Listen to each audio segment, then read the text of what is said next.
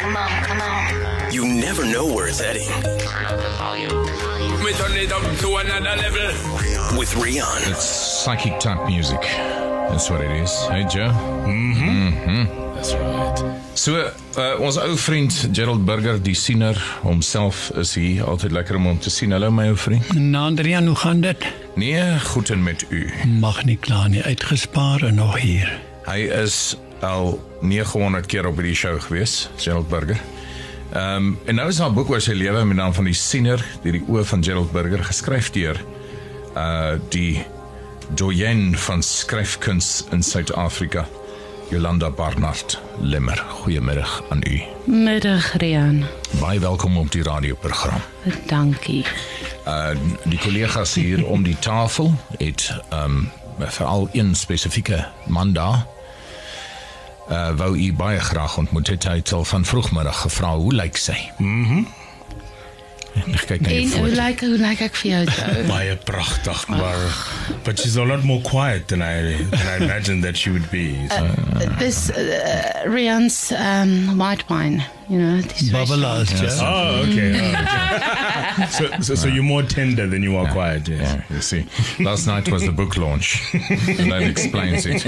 Ek het lees die hele middag nou al so 'n paar stukkies uit die boek uit.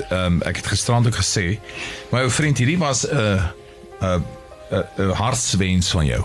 Maar die boek is hoe jou lewe al voel. Ja, Rian.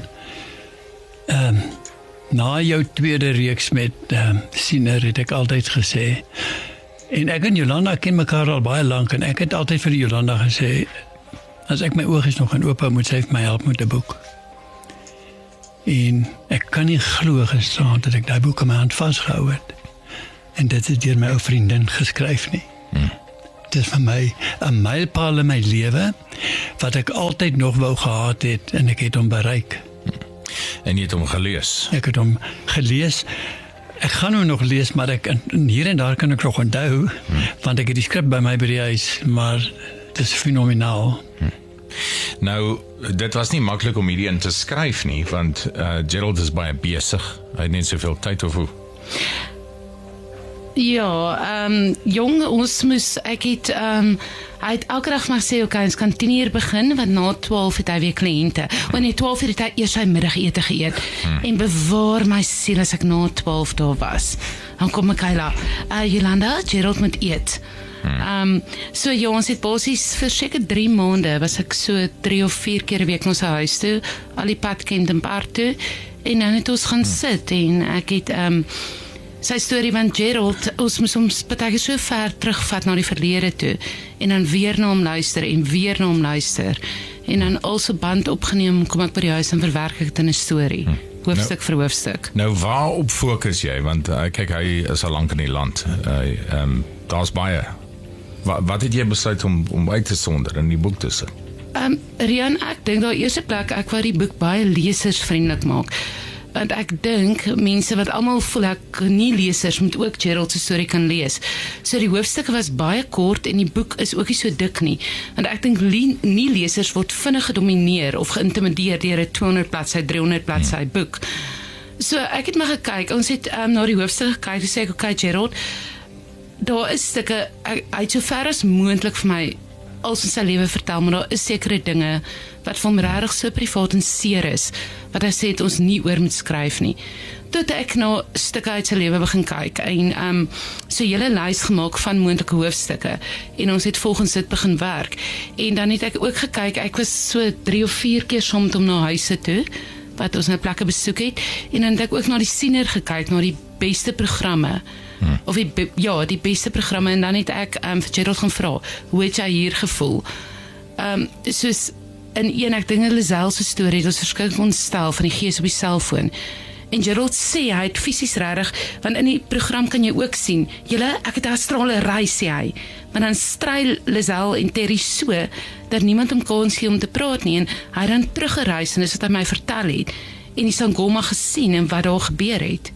So ek het bietjie agtergrond by hom gekry, want ek het seker 3 of 4 keer na episode gaan kyk, het ek al die inligting reg en na Gerald toe gekom. Okay, het dit so gebeur, hoe het jy oor gevoel? Nou, jy is joernalis, jy was lank joernalis gewees. Glo jy in hierdie goed? Dink jy dit is, hier's allerhande strategieë hier om mense te laat glo in hierdie goed? Is dit 'n wyse ou man wat mense indoen vir hulle geld? Gerald Burger is een van die eerlikste mense wat ek in my lewe ontmoet het en Rian onthou ek was 'n pony-joernalis, ek het baie skurke te doen gehad. Hier wil ek Shakespeare weer aanhaal, ons begin ook boek weer, maar ek gaan so liek raak 'n bietjie in Afrikaans vertaal. Daar's meer dinge tussen hemel en aarde wat ons ooit gaan verstaan. So ja, byvoorbeeld ek kan nie dwalende geeste sien of daai spookvisie sien nie, maar ek voel dinge. En ek glo in Gerald, ek glo regtig dit wat hy sê. Hy's nie 'n skurk nie, hy's nie 'n draaijakkels nie. En hy's nog minder 'n akteur. Ja, as hy huil sy trane regtig. Ja. Nou, hoe sien jy hierdie goed wat jy sien? So byvoorbeeld as jy nou kyk vir Felicity, en jy tel, want dit is gewoonlik vir jou onmiddellik, jy sê onmiddellik iets, jy dink nie eers daaroor nie, maar hoe sien jy dit? Is dit soos iets wat langs haar staan, is dit iets wat jy aanvoel, want jy sien nou iets as jy kyk na Felicity, maar hoe sien jy dit? Rian, ek wens ek kon my mind, soos hulle sê, afsny. As ek by iemand kom en ek kyk vir iemand, onmiddellik tel ek iets op, want my visie sê vir my iets. Dis nie iets wat ek uitdink nie, iets sê vir my iets en dan praat ek door. Want my visie sê vir my iets. Want is iets wat ek optel. Mense verstaan dat ek sê altyd, dit gaan vir my soos 'n film voor my af. Met rook agter. En dan sien ek dit. So jy sien... Ek sien dit, ja. Iets afspeel, soos 'n fliek voor jou. Jy sien dit letterlik. Ja. Jy weet, ek het nou so rukkie terug het ek probeer afsny in die aande. Ek sal byvoorbeeld op die bed gaan lê. Dan sien ek ongelukke. Ek sien moord. Ek sien dinge wat gebeur. En dan probeer ek my afsny, maar ek is so emosioneel dat ek wil nie inlewe daaraan nie, want ek wil nie betrokke raak daar nie. En net rukkie dan sal iemand my bel of my sê, weet jy, iemand is vermoor wat jy nie hier help nie. Maar ek het dit al gesien. Nou, hoe nou? It's a blessing and a curse. It's a curse and a blessing, absoluut. Wat die en weer die zwaarste vir jou? Die curse. Maar die blessing is dat ek vasbyt en glo in dit wat ek glo, want ek is hier vir 'n rede om mense te help. So Gerald Burger en Yolanda Barnard-Lemmer, ek kry dit elke keer verkeerd. Yolanda Barnard-Lemmer, of andersom. The Scenic Drive with Rian. Weekdays 4 to 7. Exclusive to Jacaranda FM.